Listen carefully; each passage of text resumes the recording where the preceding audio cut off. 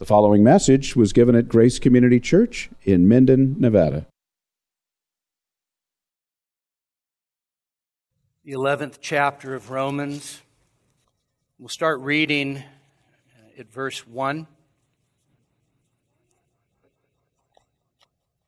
This is God's holy and inspired word. I say then, God has not rejected His people, has He? May it never be. For I too am an Israelite, a descendant of Abraham, of the tribe of Benjamin.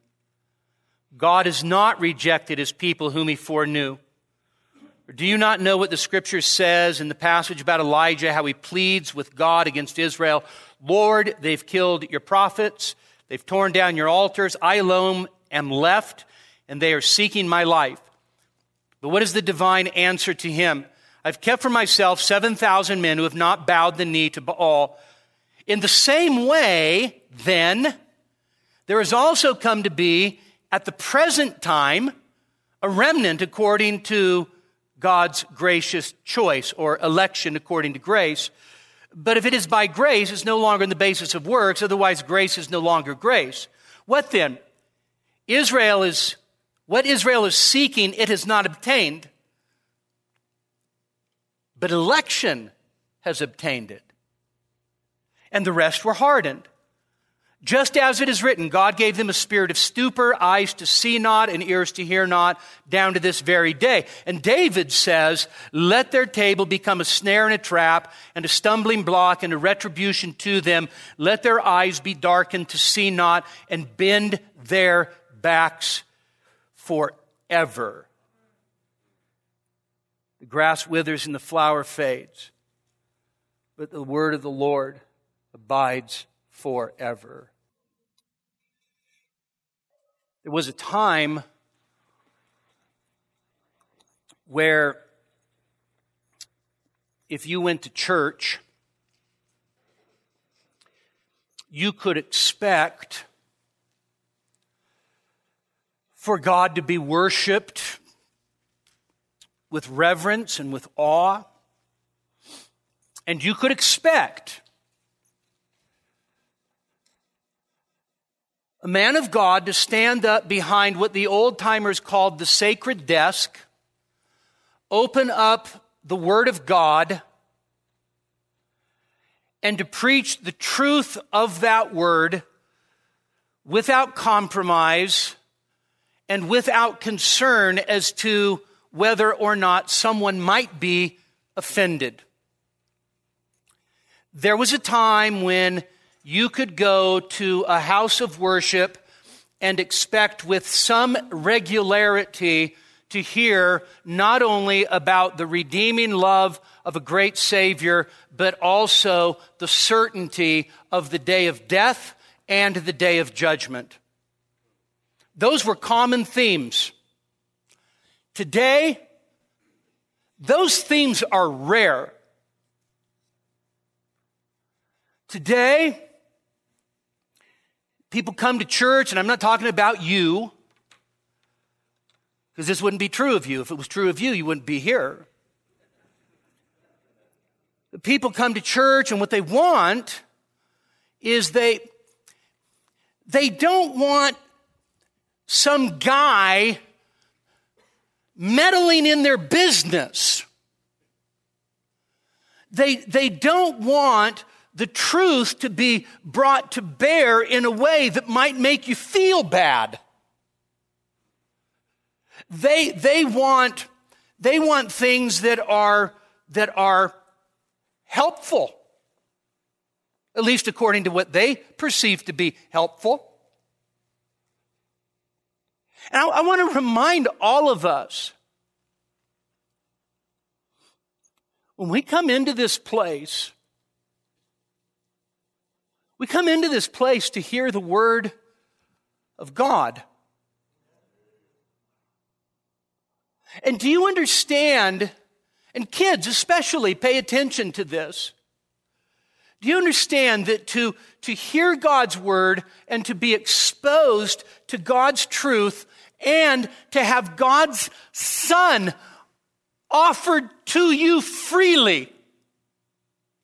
And to be called to turn from your sin and believe in the Lord Jesus Christ. Do you understand that to hear that, to be exposed to that, is an unbelievably weighty, sobering privilege? Years ago, we were at the middle school, and of course, we had just a handful of people, maybe 60, 70 people. And of course, anybody that showed up knew it was like, wow. And the lady showed up, and she showed up 2 weeks in a row, and then she was done. And so when I called her and asked her, she goes, you know what? I work hard all week. I try to take care of my kids. I'm a single mom, and I've been here twice. And you know, the only thing that I hear coming from you is repent and believe, repent and believe, repent and believe.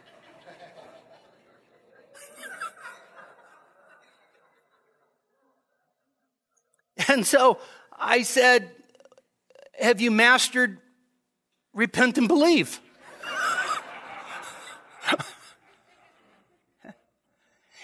It is no small thing to actually hear of God's saving grace in Jesus Christ and then to turn around and have it freely offered to you so that you hear things like this. If we confess with our mouth Jesus is Lord and believe in our heart that God raised him from the dead, you'll be saved.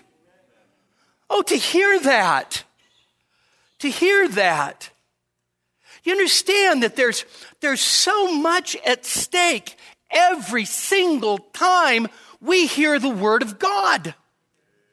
Every single time. The old Puritan Thomas Watson said very accurately, every sermon either brings you one step closer to hell or one step closer to heaven. There's no such thing as a neutral sermon. Really bad sermons, you know what direction they take you. Okay? Let me just say, there is something that is absolutely sobering, something that is weighty, there is a gravitas to hearing the word of the Lord, and this is why it is so weighty. On the one hand, it's so weighty because of what it is. It's the eternal word of the eternal God. And so anything he has to say, we should be like, speak, Lord, your servant is listening. But there's another reason why it's profoundly weighty, and it's because every single person in this room has a soul, and that soul will never die. Once you breathe your last in this life, once your lungs stop, once your brainwaves stop, once your heart stops, and you are pronounced dead, you have a soul that will live on beyond that physical bodily existence. And that soul will one day be reunited to a glorified body or a resurrected body and will stand before the judgment bar of Almighty God. I was thinking about this morning. So here we are yesterday gathered for Ariel's mom's service. And of course people come because they loved Dolores or they love Ariel and they come and support. And there were a lot of unbelievers here yesterday. And what did they hear? They heard about a message of sovereign grace and a Savior who delights to save sinners. And they're going to be people, they're just like, yeah, not for me.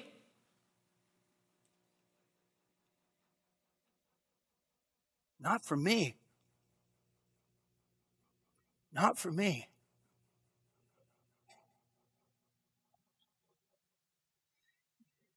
You have to be out of your mind to say that there is a Savior who redeems all kinds of sinners and then say, not for me.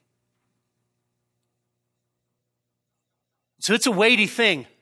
Here's the reality, is that maybe some of those people yesterday, maybe that's the only time they actually have ever even heard the gospel. And guess what? They're without excuse.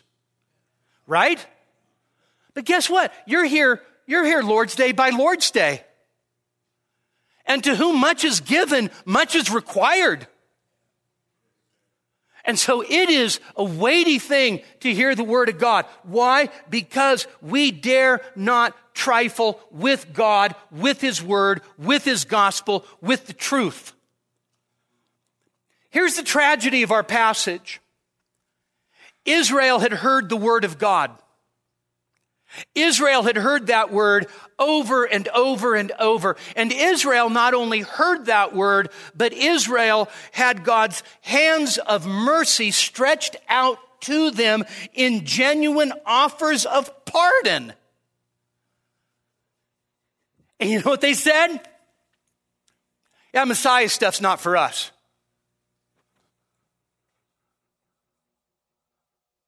You can keep that Messiah. We'll try to do it on our own. Things don't change.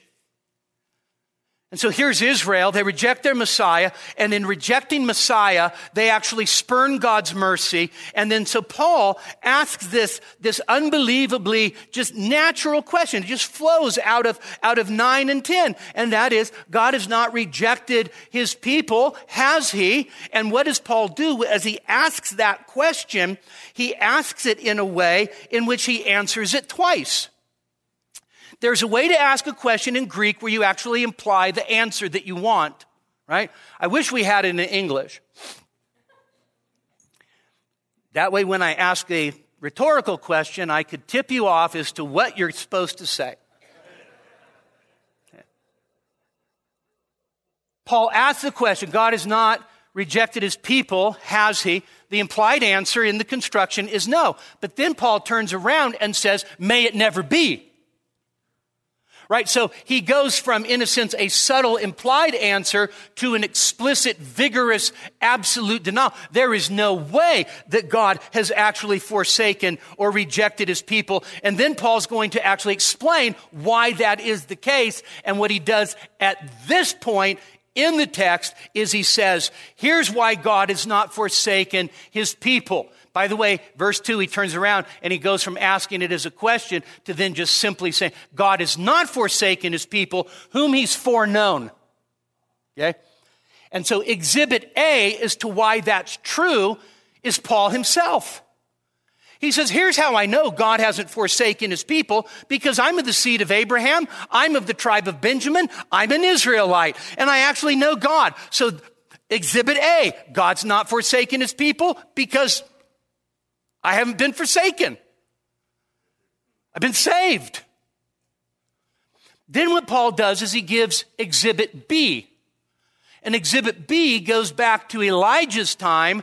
And exhibit B is, so here's Elijah who thought that he was the only one left. God says, not so, Elijah. I've preserved for myself 7,000 who's not bowed the knee to Baal. And therefore, the divine answer is, look, here's why God hasn't rejected his people. He had a remnant back then. He has a remnant right now. If God had rejected his people, there'd be no remnant. There was a remnant in the past. There is a remnant in the present.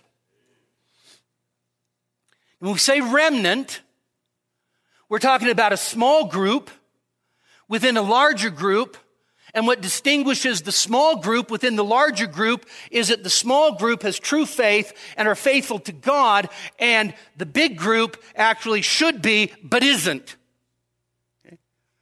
Sometimes the remnant was a tiny circle, sometimes it was bigger. But here's the point, there was always a remnant. And so then Paul turns around and he says, that remnant has been and is, even now, an elect remnant saved by grace. For that remnant, works are absolutely excluded. You're not in that remnant because of what you did. You're in that remnant by grace alone. You're in that remnant by grace, and then Paul makes a statement and says, you know what? If it's by works, then grace is just simply no longer grace. So you go, well, how do you get in the little circle? And the answer is, for Paul, grace. Grace alone. That then brings us to what I'm just going to tell you is going to be a really tough passage for some. Paul then says, what then? So Paul is one of the most consistent, logical guys on the planet, right? He makes an argument. He then asks questions. He wants you to make deductions. He wants you to see conclusions. So when Paul says at the start of verse 7, what then? He's introducing a logical conclusion from what had been said from 9:30 through 11:6. Okay? The what then is, so what's the conclusion of everything that I said going back to 9:30? And we know that because of key words that he's using that are in that section. Tom Schreiner actually says that this verse, or the what then, sums up the very substance of Paul's argument, in a sense, in 9:30 through 11:6. And so then he says, so what then? What's the logical conclusion? He says, what Israel seeks, it did not obtain. All right? So, has God rejected his people? No. Exhibit A. Elijah's day. Exhibit B. Right? So, grace, it's according to grace, it's all of grace. And then Paul's going to say, so what Israel seeks, notice it's actually in the present tense. What Israel seeks, it did not obtain. What was Israel seeking? Well, just take your Bible and just turn back to 9:30.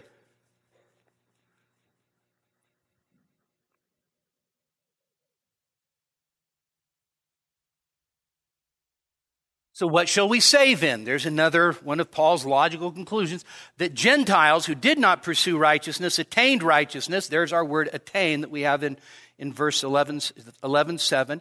They did not pursue righteousness, but they attained righteousness, even the righteousness which is by faith. But Israel, pursuing a law of righteousness, did not arrive or obtain that law. So what are they pursuing? What are they trying to obtain? They're trying to obtain righteousness. It's that simple. They wanted to obtain righteousness. Then you get down to chapter 10 and you read verse 3, for not knowing about God's righteousness and doing what? Seeking to establish their own, they did not subject themselves to the righteousness of God. And so Paul simply says, so the overwhelming majority of Jewish people actually are seeking what they have not obtained.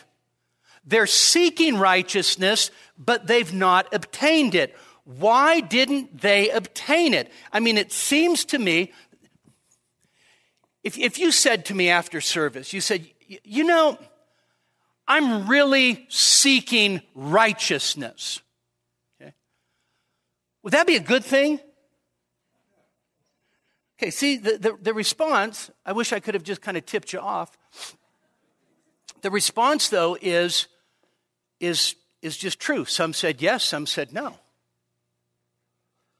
Am I seeking to obtain righteousness? If I said that to you, I'm seeking to obtain righteousness, that could be a very good thing, or it could be a deadly thing. Okay? So, for Israel, their search to obtain righteousness was not a good thing. It was a deadly thing. And it was a deadly thing because they wanted to obtain righteousness in a way that was not consistent with the way God said you obtain righteousness. Okay? So God says you obtain righteousness a certain way. Israel says we're going to try to do it on our own.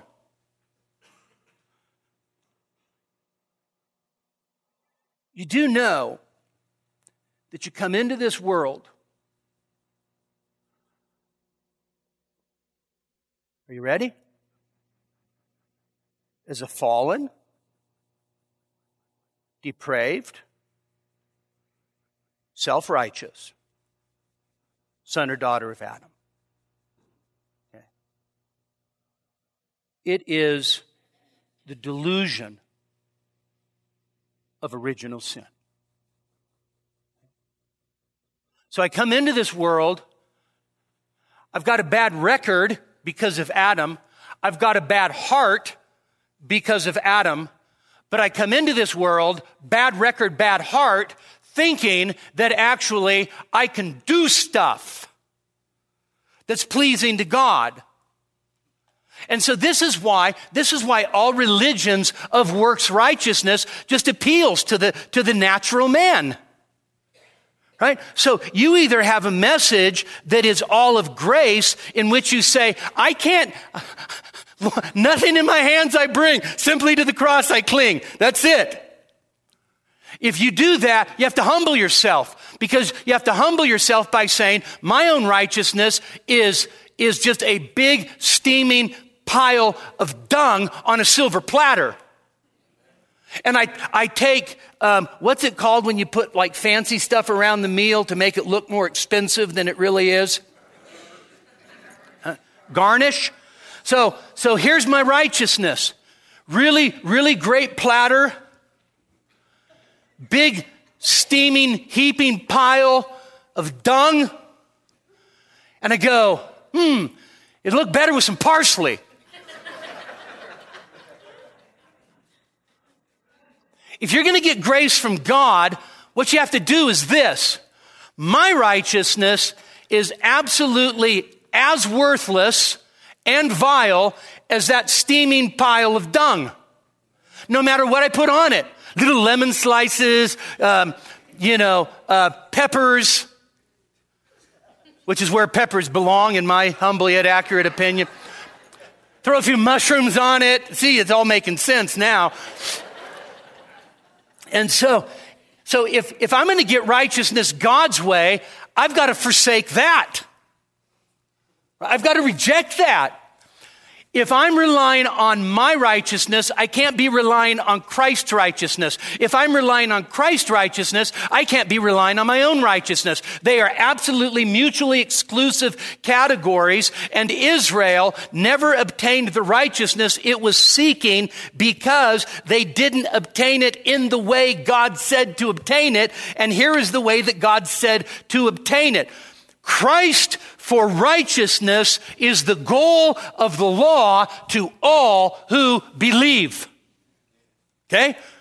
God says, I'll be happy to give you the gift of righteousness. And this gift is a gift. It's not what you drum up. It's not your energy. It's not your effort. It's not by all the good stuff you do. The righteousness that I give you is actually a righteousness that comes not from you, but outside of you. It's not a righteousness that you pluck up from inside somewhere. You know what you pluck up? When you pluck up from the inside?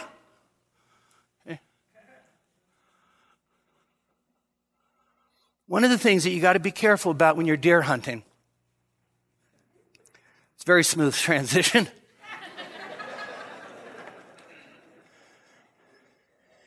is you got to be careful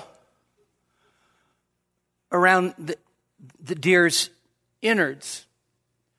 Because if you puncture something that you don't want to puncture, you taint the meat. Okay? And all I have to say is one of the greatest blessings of brain surgery is not being able to smell, because when you do that, it smells. And if you puncture something you shouldn't puncture, it smells even worse. Okay? And so if you want to pluck up your own righteousness, you know what you're going to pluck up? Bile. Okay? Lord, look at this. Okay? God says, if you want righteousness, forget looking in here.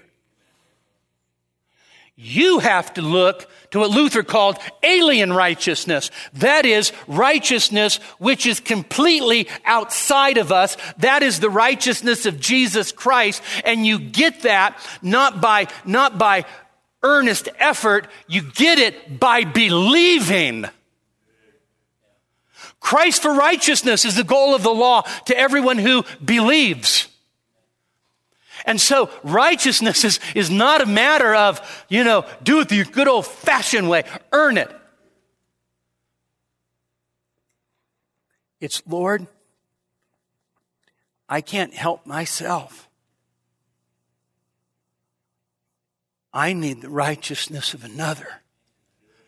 And the only thing I know to do is to lean wholly on the righteousness of another, putting all of my weight on Christ and Christ alone, not trying to hang on to a little piece of bile here or a little piece of doo-doo there. I want to just be hands-free, relying completely on the righteousness of Jesus Christ. Faith alone. You say, are you telling me that all the time that I volunteer at this or that is bile? I'm glad you asked that question. It is absolutely bile if you are resting in it as if it just got you favor with God. Okay. Well, didn't expect to go down that path, but we did. So, what Israel seeks, it did not obtain. And then you might notice in the way that I read the text, but election obtained it. Now, I didn't do a survey of all the English translations, but like the NAS says, those who were chosen obtained it. So it makes it personal. But it's not the way Paul puts it. Paul actually says, election obtained it. So our translations say the elect or the chosen, but the word is the election, because what Paul's doing is he's putting this emphasis on God's action, not on the individual. Not even on the elect or the chosen individual. God's act of election obtained righteousness. And so Paul obviously knows that the Gentiles are included. He made this argument in 9:30 to 10:21, but he's focusing on Israel's unbelief and he's focusing on the Jewish remnant. And so he says, what the overwhelming majority of Israel was trying to obtain, it never obtained it. What obtained it? Election obtained it. Okay? Election got it. In other words, grace got it. Right? Grace, as it were, grabbed it and bequeathed it to the poor, humble sinner that was chosen by God. Okay? So, hallelujah. Okay? By the way, when I was young, I despised the doctrine of election, sovereign election. I despised it. I used to come up with all kinds of illustrations in my little brain trying to explain why you had to be able to keep free will. Okay. I stand before you today as profoundly grateful to a God who chooses by grace alone. And if you think, I don't like that, what don't you like about it? It doesn't sound fair. Are you a parent?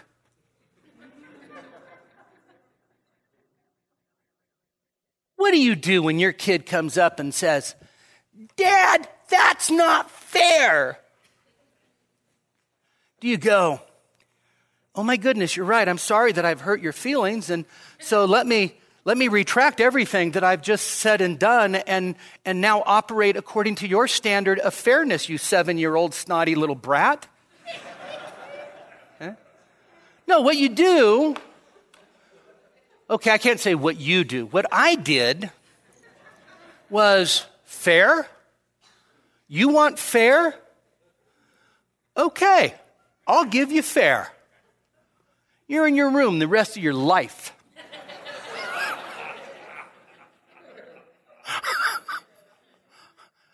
Don't even ask for justice. Right?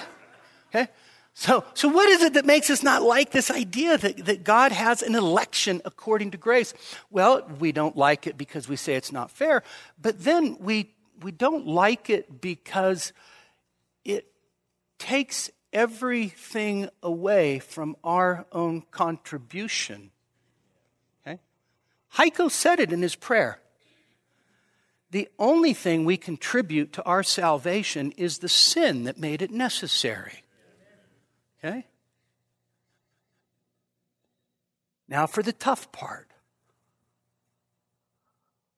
What Israel was seeking to obtain, it did not obtain, but election obtained it, and the rest were hardened.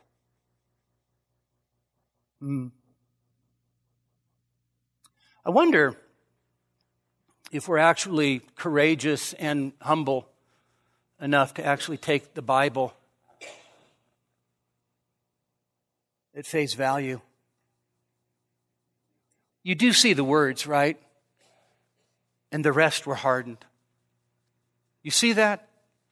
Now, we shouldn't be surprised at this point because Paul said all the way back in 9:18, so then he has mercy on whom he desires and he hardens whom he desires. So this isn't a new theme at all. And so who are these ones who were hardened? Well, they were the ones who had stumbled, as we'll see in verse 11. They are the one who committed great transgression, 11 and 12, which in context must be rejection of Messiah and thus the rejection of God's righteousness. It must be the ones of whom failure is attributed to, failure to obtain righteousness through Messiah. It must be the branches that are broken off, 17, 19, and 20. It must be the ones who are in unbelief, 20 and 23. It must be the ones who are actually designated and described as disobedient, 30, 31, 32. And so, why is this a partial hardening? You do know it's partial. Okay. Paul's going to actually say that very thing down at verse 25.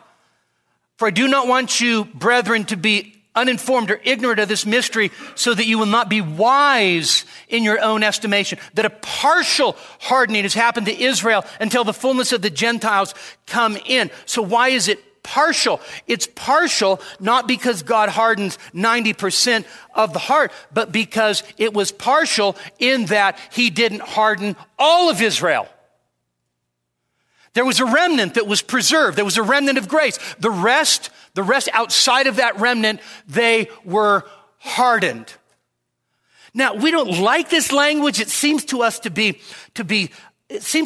just be harsh, right? God hardened? Well, Paul's going to prove it, as it were, from the Old Testament. And he's going to do it by quoting a few different passages that he brings together. And the first support is in verses 8 to 10, just as it is written.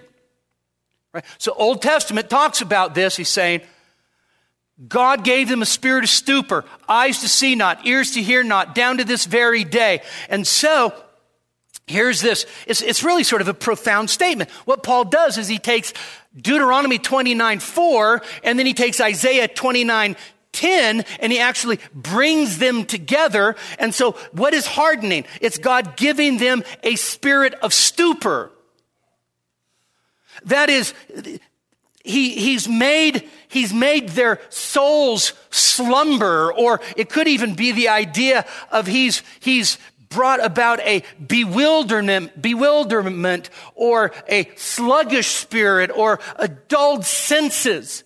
To be given a spirit of stupor is to be in a state of not being able to think effectively, To be stupefied is to have no capacity to grasp the truth.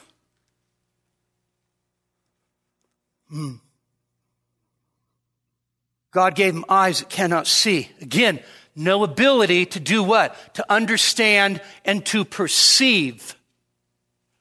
Ears that cannot hear. We actually know what this means. Ears that cannot hear is not ears that don't hear sound waves, right? So anybody have a conversation like this? You're going back and forth with somebody and you just look at them just dead in the eye and you go, "You're not hearing me." Right? What do we mean by that? We don't mean take the sound deadening earphones off. What we're saying is listen to what I'm saying in a way that you understand. If I say you're not hearing me, I mean you're not understanding me. You ever use that one with your kids? But, you're not hearing me. Okay? You're not hearing me. And so it says God gave him a spirit of stupor. God gave him eyes to see not, ears that do not hear. And then he says, until this very day. So in other words, hardened, blind, and deaf in Moses' day, in Isaiah's day, and in Paul's day. What do we make of such a strong statement? Well, the loss of spiritual perception and receptivity was self-induced before it was a judgment. Okay. Should I say it again? Okay.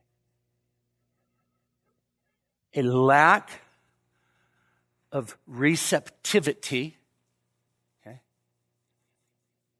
was self-imposed before it ever became a judgment.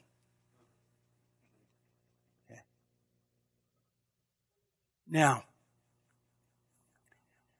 what we're going to find is that, first of all, what God is doing in this, there's a term for it. It's called judicial hardening. I would argue that the judicial hardening is grounded in unbelief, disobedience, and rejection. All right? We don't have time to do this because we don't, but actually maybe next week or week after, if you look at Isaiah 29, it speaks of Israel's blindness in the first part of the passage, but then actually the end of the passage looks forward to a new day for Israel when they will be able to see. All right? Okay? So, really important. When God gives a spirit of stupor, when God gives eyes that don't see, ears that don't hear, in a sense it's a judicial hardening because I won't see and I won't hear. You do understand that sometimes God judges our sin with more sin. You do understand that divine judgment may simply be the judgment that comes for what you already deserve, for what you're already doing. By the way, that should scare us. That should put the fear of God in us. Then Paul quotes verse 9, and David says, let their table become a snare and a trap and a stumbling block and a retribution to them. Let their eyes be darkened to see not and bend their backs forever. This actually ends up being just sort of interesting imagery. Commentators go back and forth as to the significance. Here's one thing we know for sure. It comes from Psalm 69. Psalm 69 is an explicit messianic psalm in which Messiah himself is speaking. The very verse before the passage Paul quotes goes like this. They also gave me gall for my food, and for my thirst they gave me vinegar to drink. Who said that? Our Lord Jesus Christ. So you get to Psalm 69, and the Jewish people, instead of being the persecuted people, become the persecutors of God's Christ. And so the imprecation that's prayed now actually is applied to those who are rejecting Christ. So the Messiah prays after verse 21, talking about the suffering of the crucifixion. 22 and 23, he prays for those who rejected and crucified him. And notice the first thing is their tables become a snare. A table in the Old Testament imagery is a picture of God's bounty, a picture of God's gift. And so for those who rejected Messiah, instead of the enjoyment of God's gift, as it were, at God's table, the Messiah prays that such gifts would prove to be a snare and a trap for stumbling and for retribution. In other words, Messiah is doing what? He's praying for a reversal. And he's praying for that which was supposed to be a blessing on them to be turned to a curse. Here's the thing. Does God give good gifts to all of us? Right? I mean, he causes his sun to rise on the just and the unjust, right? He sends rain in its season to people who are righteous and people who are wicked, right? So there's this overwhelming sense of God pouring out his gifts on everybody. And so what happens is when we reject God's grace, what happens is that those gifts, which were blessings, are now turned to curses. If you reject the giver, the gift will come back to bite you.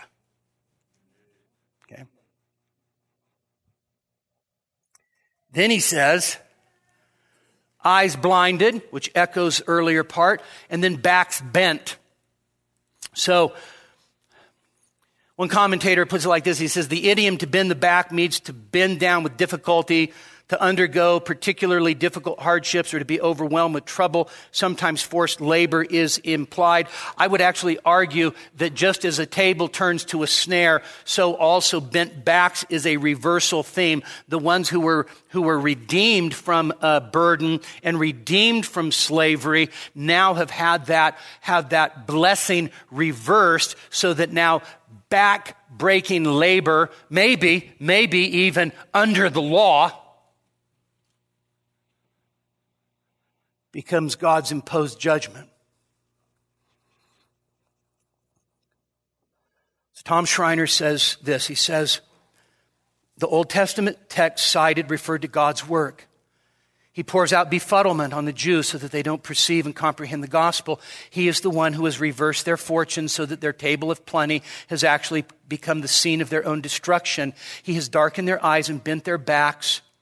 We should also recognize that the attribution of hardening to God does not remove the responsibility from the Jews. Paul never concluded that since God hardens, therefore the Jews are exculpated from responsibility for their actions. Paul deemed both of these truths as absolutely compatible. Okay? So for those who are hardened, okay, let's just put it this way. It's not as if God brings a judicial hardening on people who don't deserve it. Okay? That's the thing. Is that we're not talking about God doing something to people that really they deserve the opposite. No. You want to hear a painful truth? All of us deserve to be hardened. That's a painful truth. Have you ever turned a blind eye to God's truth? Or have you always kept laser-like focus on the truth of God to make sure you walked according to every jot and tittle? Right? If you've turned a blind eye to God's truth, guess what? You deserve to have your eyes blinded. Have you ever stopped your ears from listening to the truth of God? I'm going to tell you. Every single person in this room has done it, and we've done it a multitude of times. I've told you before, when I started college, I went to Biola, and so, yay, Biola alum, Jeff, and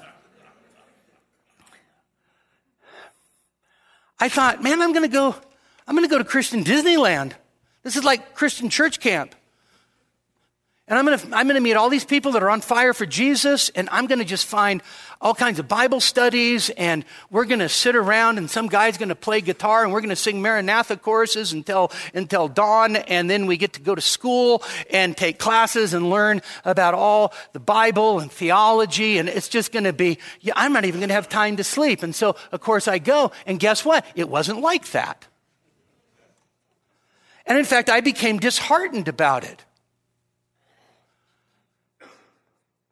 Guys from Biola that I worked with would go out and drink and smoke pot after we got off of work.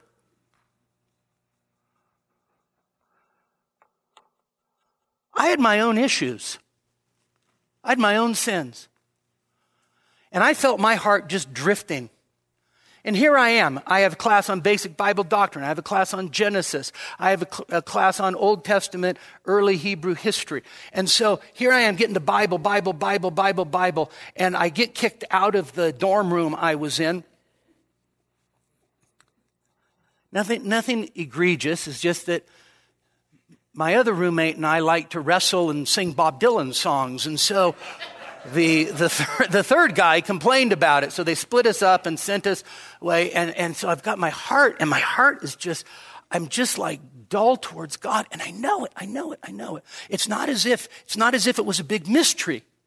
I knew it. And that first night, don't want to be in that room. I'm grumped up about the guy that turned us in. I'm thinking all these people are a bunch of carnal little rats, and I don't like what's going on in here. I lay down and turn off my light, and of course I take my contacts out, my glasses are next to my bed, and I look up on the ceiling, and there's this like glowing thing on the ceiling. I'm not joking. Can't read it. Take my glasses. Put my glasses on. You know what it says? Dead meat.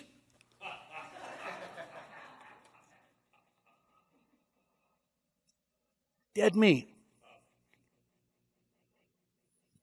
And you know what I did?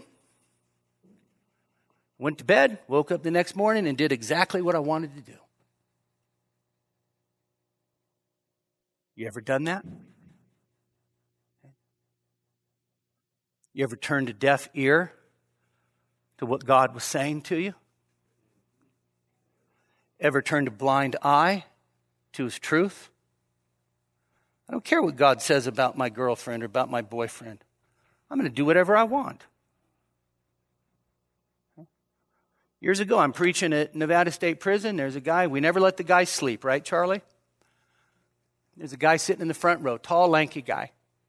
Stretches his legs out, leans back in the chair, goes to sleep as soon as I start preaching. So I walk over, kick his feet. Said, if you want to sleep, stay in your cell. If you're going to come here, you're not going to disrespect God, His Word, or these guys that have come to hear the Word of God. You know what he says to me? I'm 40 years old. I'll do whatever I want. That's why you're here.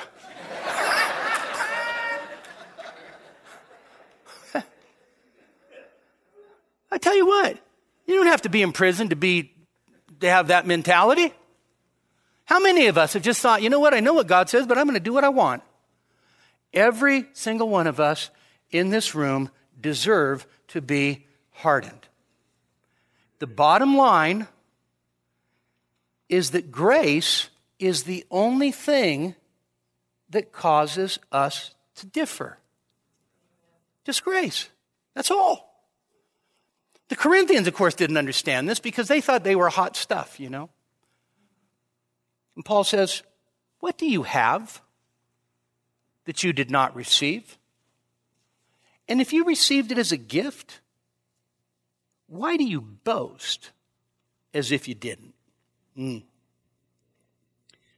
Now, when God brings His hardening, it does not eliminate the responsibility we have to make sure that we see and hear the Word, that we're humbled by the Word, that we respond appropriately to the word. But here's what we need to understand today. So as Paul's giving us this overview of what God has done in Israel, we have to understand that there's something in this for us. You can't trifle with God's Son. You can't take lightly God's word. You can't treat with contempt God's grace. You can't spurn God's mercy. A hard heart might be judged with a deeper hardness.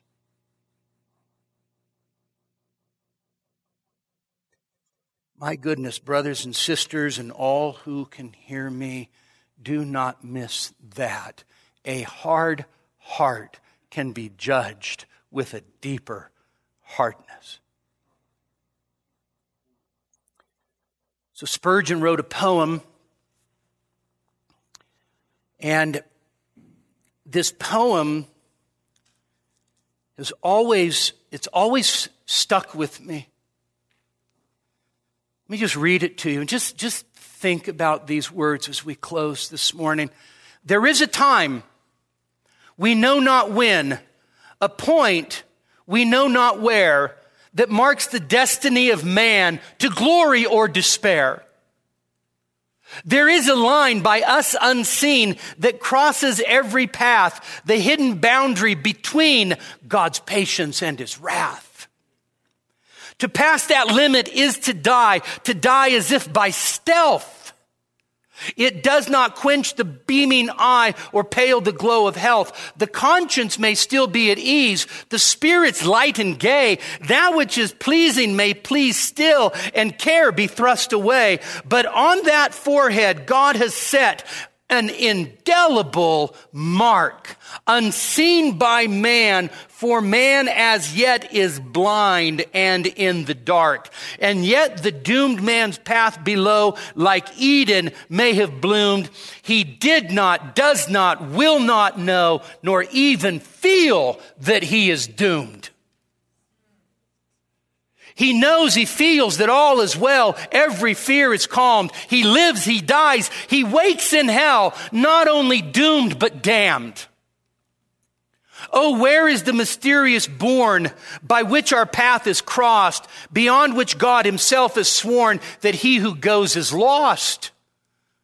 How far may we go in sin? How long will God forbear? Where does hope end? And where begins the confines of despair? The answer from the skies is sent. Ye that from God depart, while it is today, repent, and harden not your hearts. And so today, not tonight, not tomorrow, today, if you hear his voice, don't harden your heart. Run to him with faith. Run to him with pleadings and with tears. Realize this. You have heard today a merciful offer by a merciful Savior. And if you say today, not today, you may imperceptibly pass from simply having a hard heart to having a hardened heart. Do not trifle with Jesus Christ. Do not take his word, his gospel, his mercy, his grace. Do not take it lightly. You say, well,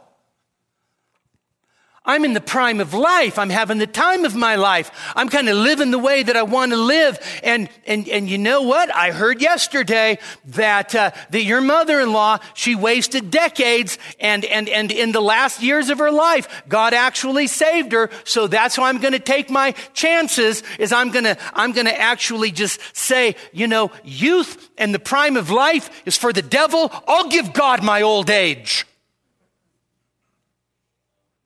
You fool! You're not guaranteed tomorrow. You're not guaranteed next week. You're not guaranteed another breath. That's why there's an urgency in the Bible. Today, if you hear his voice, don't harden your heart. If you hear his voice, don't turn a deaf ear. If you see the beauty of Christ and the glory of grace, don't turn a blind eye. And what you'll find is that there is a God of all grace who will shower upon you mercy and pardon and new life. Don't delay. Don't delay. Don't play the fool. God may end up saying, you fool, tonight I require your soul from you. Let's pray. Father, we know these are tough words, but we pray that you would use them to break hard hearts. Father, that's our prayer, is that you would take these hard words and use them to smash hard hearts, make them tender, soft, compliant, receptive. We pray that you would do a mighty work and be mighty to save. And Father, for the rest of us, we pray that we would just simply rejoice that we stand in grace alone, through Christ alone, by faith alone. That's it. That's it. Father, may we be the most grateful people on the planet. In Jesus' name, amen. We hope that you were edified by this message. For additional sermons, as well as information on giving to the ministry of Grace Community Church, please visit us online at gracenevada.com. That's gracenevada.com.